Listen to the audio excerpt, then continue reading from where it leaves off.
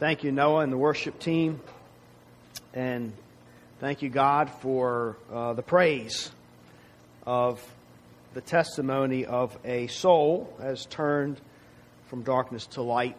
And what a beautiful testimony and witness to how that aligns with what we find as one of the major themes in the book that we've been studying in 2 Corinthians, and that is God reconciling the world to Himself through Jesus Christ. And that's the testimony that we've heard about Joshua Hines.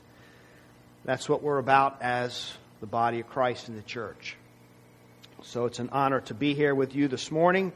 It's an honor to study God's Word this morning. As I was thinking about, as we were worshiping and I was thinking about the message and the text this morning, I just was reminded how privileged we are to have God's special revelation. And when we look at what we found in chapter 3 and then what we're going to see here in chapter 4, these are truths that we would never deduce on our own. The way the apostle describes heaven, the way he describes what God has done for us, we would never know this. Now, there's general revelation. There's things that we can know just generally speaking about what God has created. There's a message there. But I'm just so grateful for the specifics that God has given us. And we'll get into some of those specifics this morning. We're going to venture into chapter 4, but you will recall that we spent some time in chapter 3, and we ended that chapter with this verse hopefully reverberating in our minds, and it was verse 18. Very, very powerful truth. And this is how the Apostle Paul sees his life, sees the world, sees what it means to be a Christian. And we all, with unveiled face, beholding the glory of the Lord, are being transformed into the same image from one degree of glory to another. For this comes from the Lord, who is the Spirit. And so we were treated to special revelation regarding the glory of God. And you'll recall that word glory, what we're beholding, has to do with a weightiness of essence, of presence, of character, and also an external physical beauty. So there's something absolutely beautiful about God from the outside and the inside. And what we learn, that weightiness, that heaviness of essence there, has to do with His character. Because not only does He have perfect characteristics in His power and His love and His grace, His mercy, His kindness, but they are all morally good. They all interact. The attributes of God, the being of God, constantly interacts with itself in a perfect, morally good way, so that there is nothing impure or unholy about this God. Though He's beautiful inside and out. And because when we turn to the Lord, Christ removes the veil, we are able to see that about God and learn new truths, see more and more beauty as we give ourselves more and more to the Lord. And I was reminded in this text that my tendency is to read this and think, well, Paul, you had this special relationship with Christ and in the desert, and He revealed Himself to you, and you're the big A apostle we were talking about this morning in Sunday school. But he says we all. Everybody, when we turn to the Lord removes the veil, and we are able to see the glory of God, not in person, as God was manifested in the person of Jesus Christ. So there were eyewitnesses who actually did see the person of God manifested.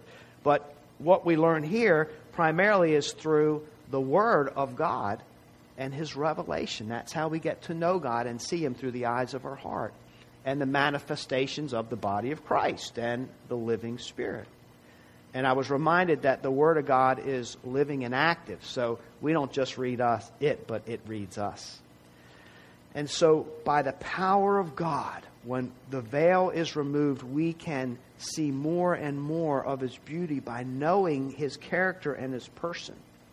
And we long for that day when we will see the Lord in person. Gazing at His beauty is what makes us more and more like Him. I read a quote recently by Os Guinness. He's a author worthy of reading his material. And actually, he is from some of you beer drinkers may be thinking, oh, Guinness beer, that's a good beer. Actually, he is of the Guinness beer family. But he's a powerful believer. And he says, Christianity is the only religion whose God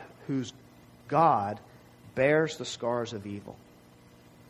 Now that is so profound, because if you study other religions and what they teach about their God and the dynamic of suffering and evil, and actually we're going to spend quite some time in this passage, actually in chapter 4, which is a chapter a lot about suffering. And we're going to look at a few ideas that the world has and different religions have about suffering and the meaning and the purpose, and how their gods or the false gods interact with it. What do we do with it? And yet we have in this revelation that God, who's above all evil, comes into our world and bears the scars of evil that he did not deserve.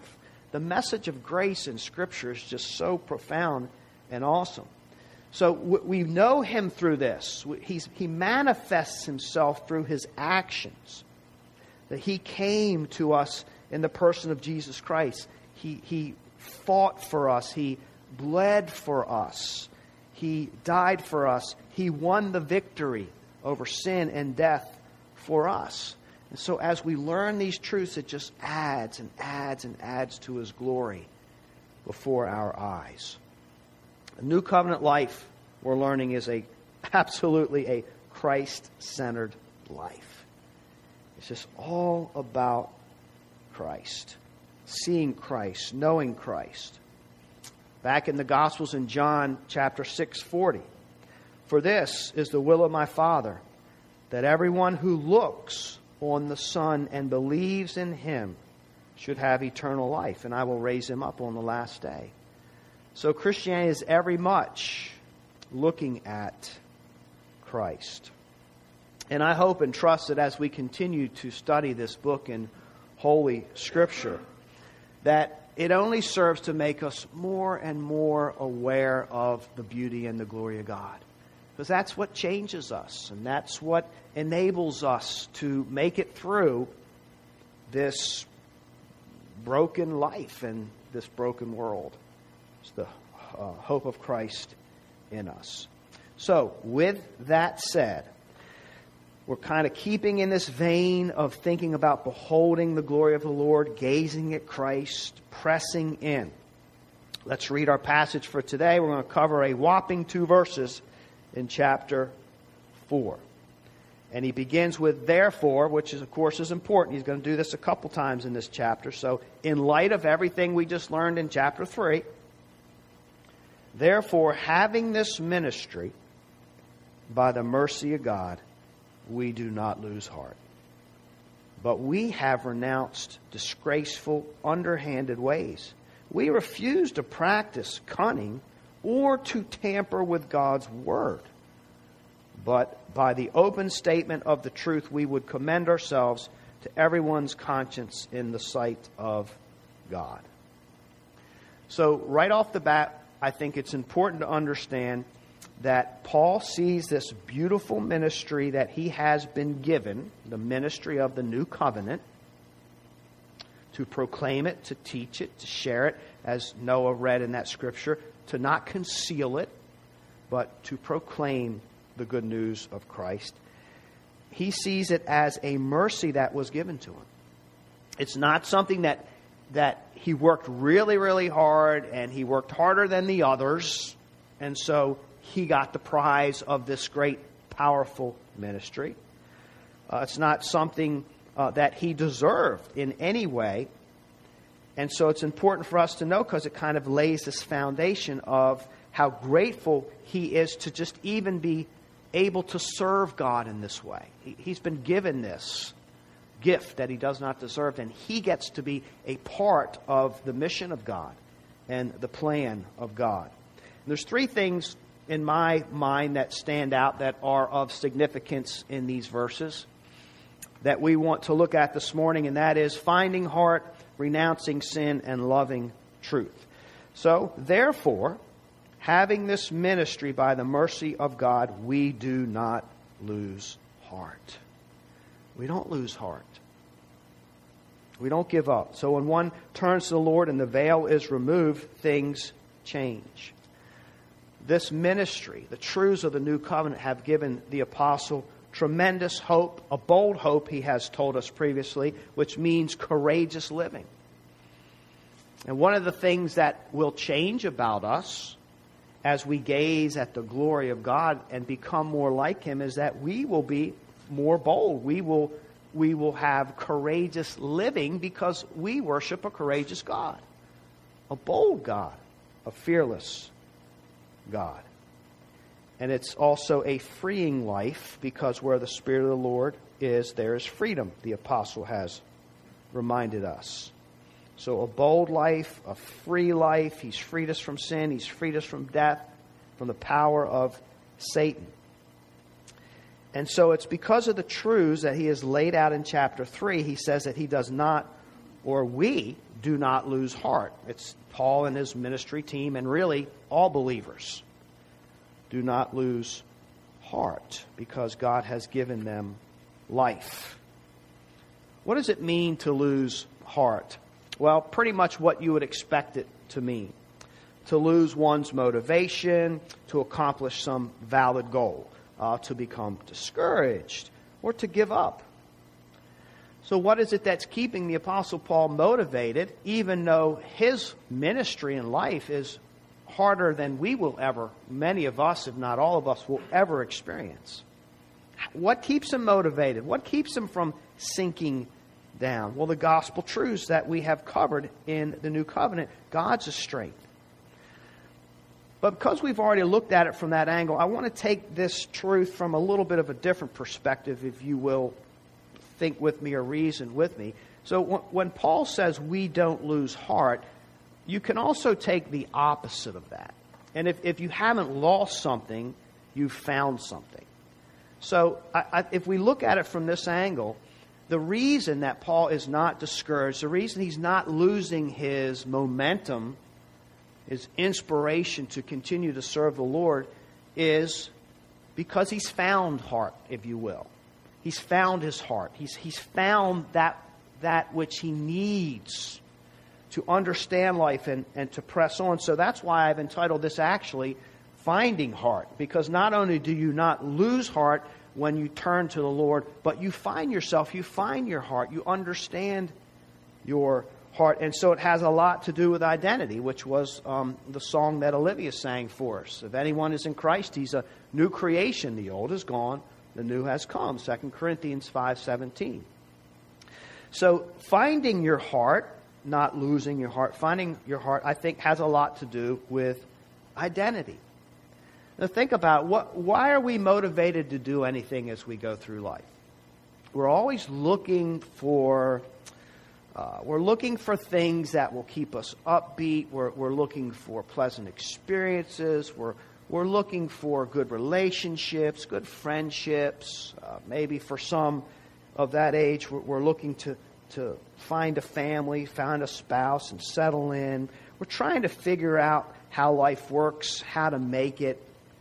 What is success? What do we seek? How much time do we spend on certain things? We're working through life, and we're constantly determining through our actions, what do we value the most? You know, you can just look at your life and plot out your calendar and pretty much see what do you value the most? What do you really love based on where you put your money, where you put your time, your desires, and so forth. And so, you know, how do we know what to pursue, how long to pursue it, what's really worth it? Well, it's just human nature that in us that want to figure all this out. You know, what makes things tick? What makes me tick? And when we turn to the Lord and the veil is removed, there are grand theological truths that happen to us that make their presence known in all of our pursuits in figuring out our identity and really what the world is all about. Grand theological truths. Because when we turn to the Lord and He gives us a new heart. So we have a heart that may be confused. We have a heart that may be discouraged. We have a heart that may not even know what life's all about, why we're even here. There are people that do not know why they're even here. Why do I exist? And if you don't know why you're here, why you are who you are, you better believe it's going to affect all of these things you pursue in life. How you look at yourself, how you look at whatever you believe about any higher being. And so having a heart that is turned to Christ and actually been given a new heart as a new creation helps us understand these things. In other words, it helps us find ourselves. We don't lose heart because we found ourselves in Christ. Now we know why we're here. We know why everything exists, for the glory of God. We exist for the glory of God. If you've ever wondered, what am I even doing here? Why is this world even here? For the glory of God. God has revealed to us in Holy Scripture. Something that we may not figure out on our own. So these truths affect the way we look. The way even we understand and look at beauty. How much are we worth? You'll get different answers based on what you believe about life, your existence, and your very identity and your being. So when we find our hearts in Christ, we still live in a broken world, as you know, but in a sense, we're not broken. And I think that's a little bit what Paul's saying here. Even though I live in a broken world and it's hard and there's suffering in it, I'm not broken. My heart's not broken because my heart's in Christ. Christ has it now. And I know how life works. And I don't let even suffering get the best of me, or hardships get the best of me, because I can see it in the grand scheme of things now. And I know whose I am.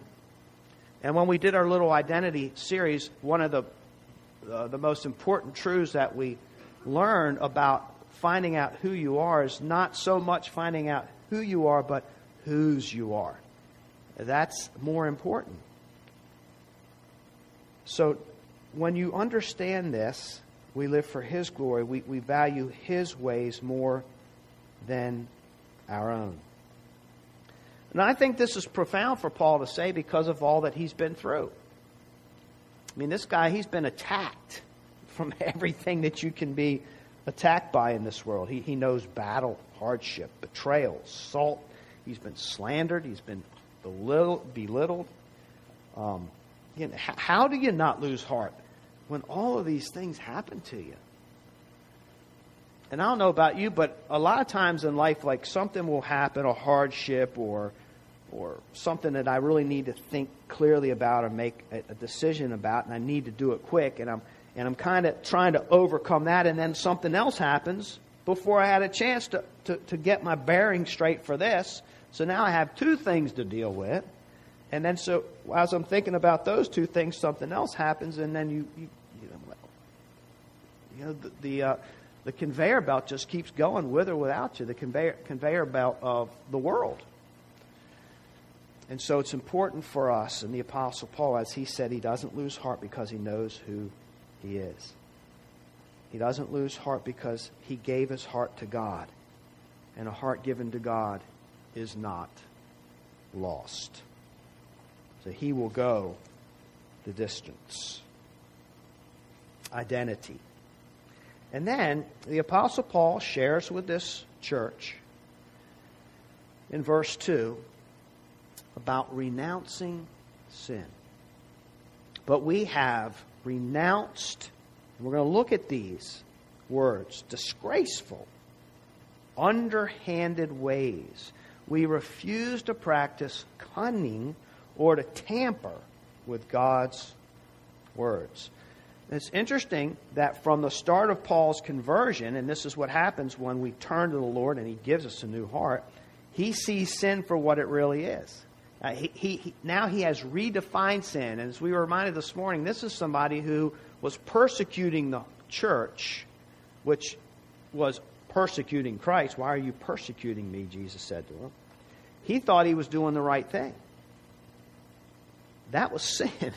That was sin. So now that the veil is removed, he sees sin for what it really is, and he renounces it as opposed to doing these disgraceful things.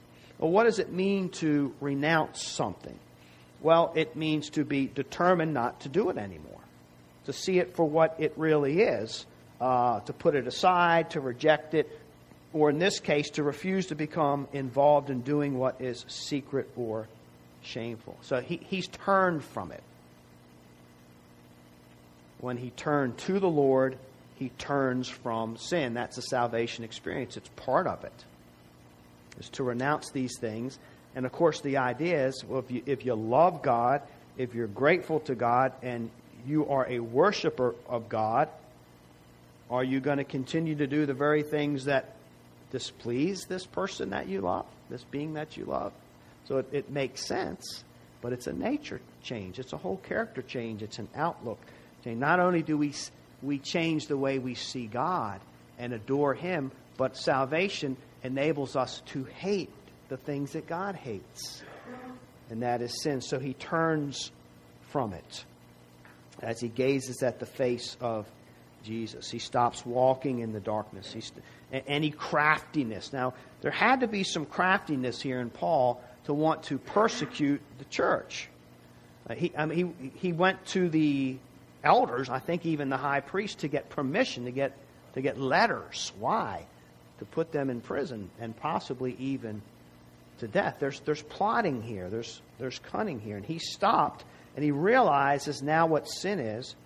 And as a Pharisee, stop pretending that he's clean based on what's on the outside and look at the inside of his own heart and see it for what it really is.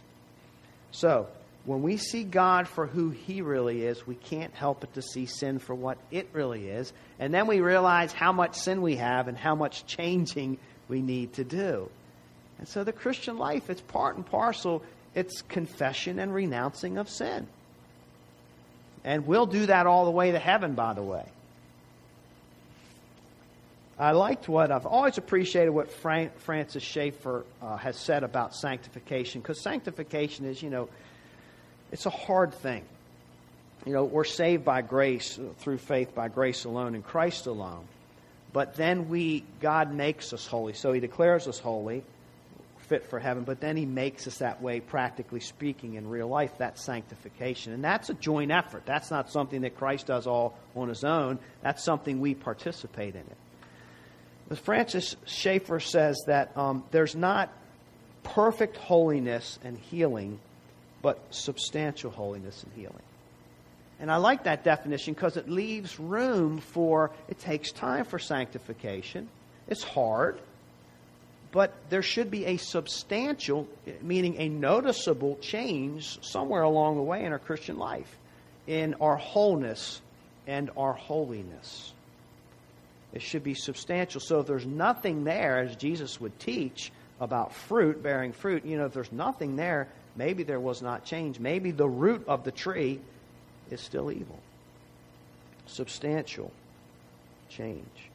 So let's look at a few of these words that the apostle has these meanings that he's renounced. Because the idea is that there's others in the church, unfortunately, that have not renounced these things.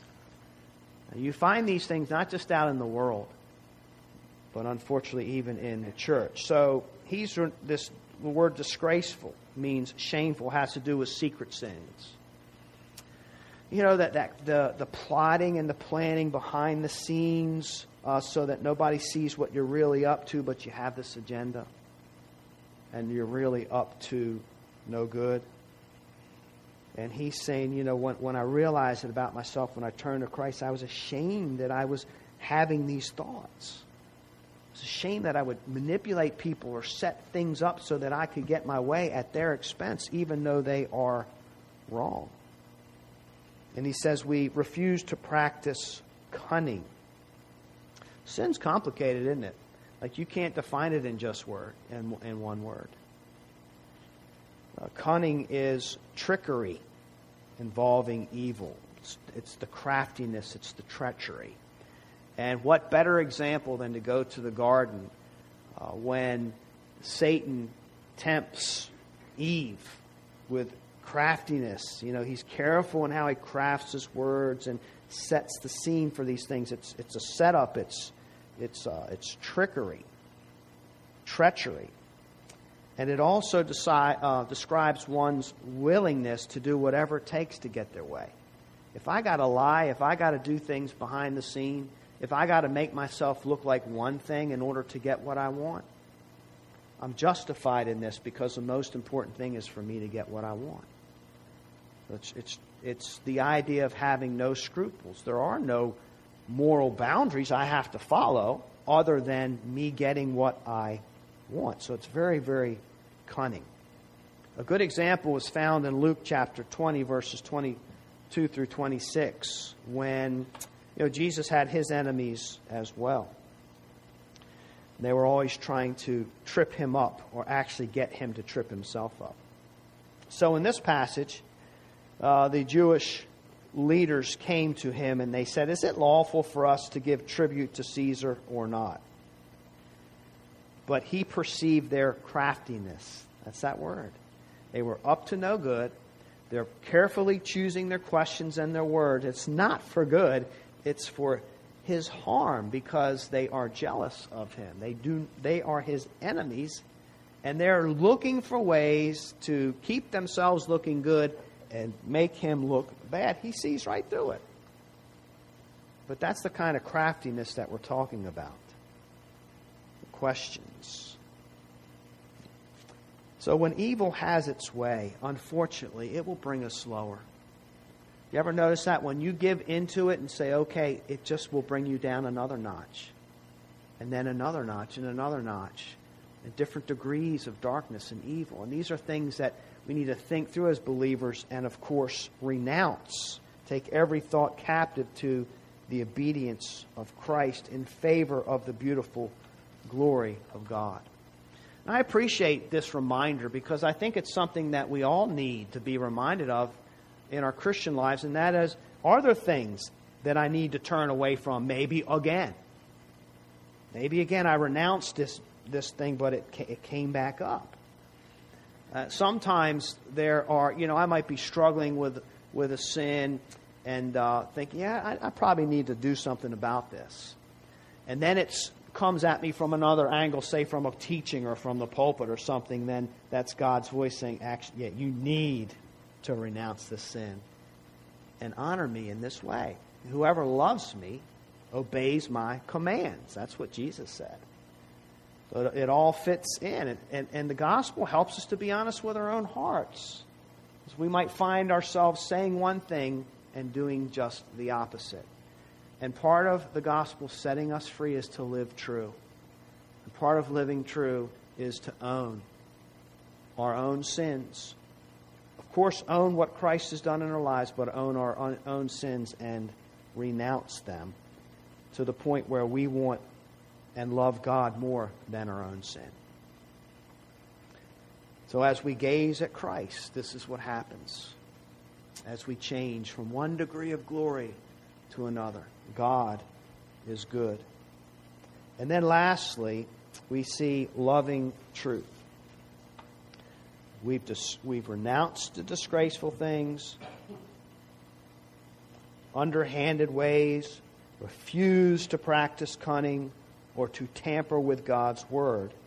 But by the open statement of the truth, we would commend ourselves to everyone's conscience in the sight of God. So when he says the open statement of truth, he's appealing to just the truthfulness and the reality of what he says and how he lives. In other words, there's a self-evidence to it. There's nothing under the table or under the shelves. There's no manipulation. He's just being as open, plain, and clear and truthful as possible. So it's the reality. Truth and reality go hand in hand. Now, when we turn to Christ and the veil is removed, there's another transition that happens. And that is we love truth. I know that was one of the things that I was kind of surprised about my conversion, was all of a sudden how important just basic truth was to me. Like it really mattered what people said, how people felt, how the world came into existence. These things really mattered because there's truth and falsehood. And so one of the gauges really of our Christianity is our love for truth, of course, because it's equated with the person of Christ who says, I am the truth. So to love the truth as found in God's Word is to love Christ. It's the same thing. He is the Word. He was with God in the beginning. So to fall in love with Christ is to fall in love with truth. Now listen to this indictment in 2 Thessalonians chapter 2:10. And with all the wicked deception for those who are perishing, because they refused to love the truth and so be saved. So that perishing, that eternal damnation, was the result of the refusal to love the truth. He didn't say to love Jesus or to believe in Jesus. And here he says to love the truth. Of course, Jesus brings the truth, and Jesus is the truth. So people are perishing because of their refusal to embrace reality as it really is. You know, to not love the truth is to not be saved. We talked about the plumb line this morning. There's such a thing as truth. There's such a thing as a plumb line that God uses, and He gauges all the thoughts, all the attentions, all the plans, all the morals of man by His plumb line. He's the standard. This is the canon, the measuring stick. Everything else is to conform to that and bow to that. So the apostle loves the truth, renounces sin. Now here's one of the things that he renounces that I saved for this point, and that is tampering with God's Word. Tampering with God's Word. That is a dangerous thing because of the plumb line. Because there's one faith, one church, one gospel, one message.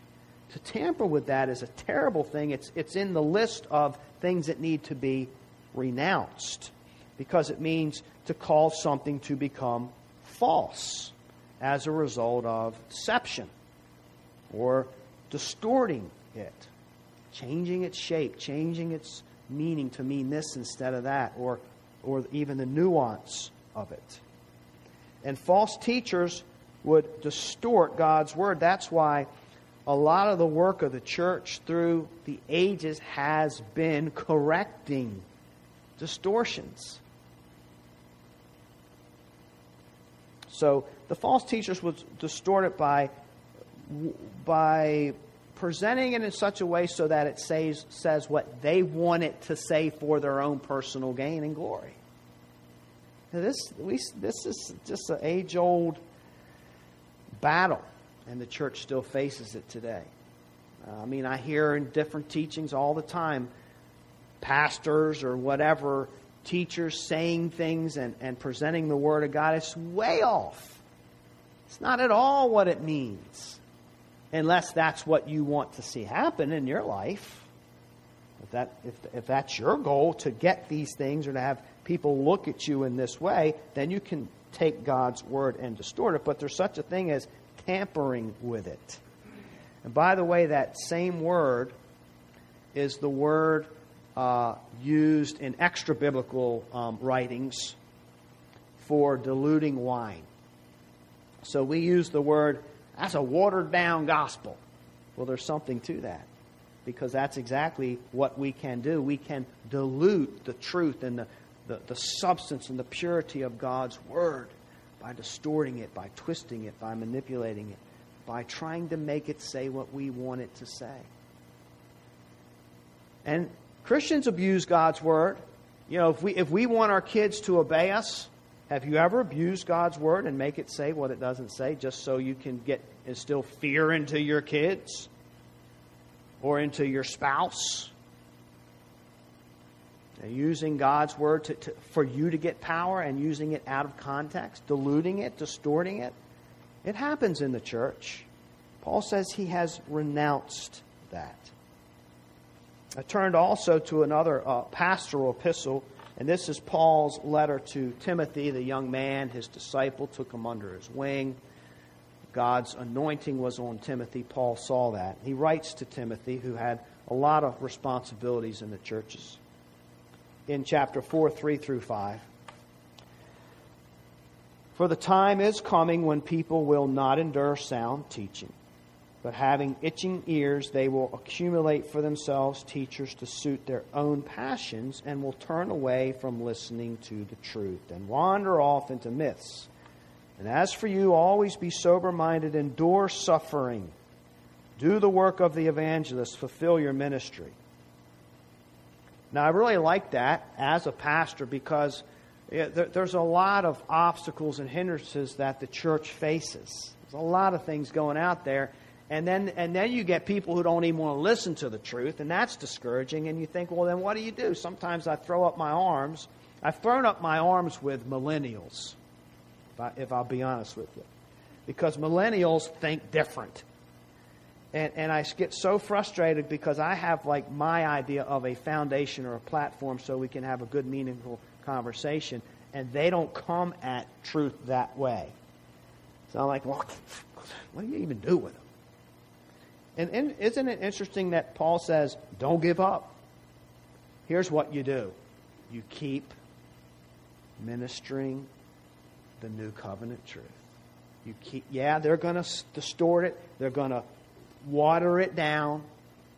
You keep doing the work. You have God's truth. Here it is. It's in His holy word. You just keep bringing it. You bring it the best way you can, as clear as you can. And so the apostle says, to these people, I'm not watering this down. I'm not watering my life down. I'm not pretending to be something. You see my weaknesses. You see my strengths. Here I am.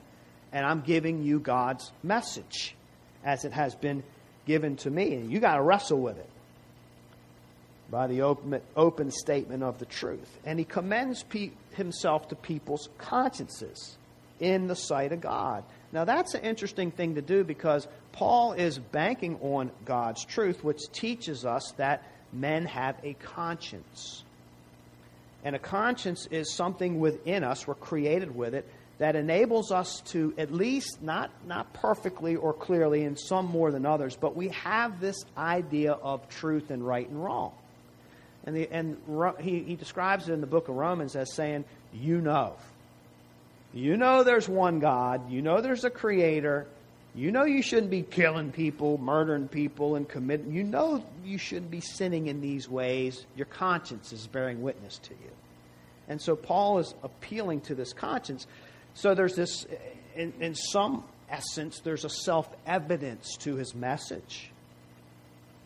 And he's kind of saying, well, I know you're resisting it and you're suppressing it, but there's an inkling or a part of you that knows it's true. So he's appealing to that. Just look around the reality and think about what your own heart is telling you. If you ever heard the gospel, I don't know what your salvation experience is, but there were times where I heard the gospel and my own mind was telling me, because seeds had been planted, this is right and true. You need to give your life to Christ. I'm telling myself this.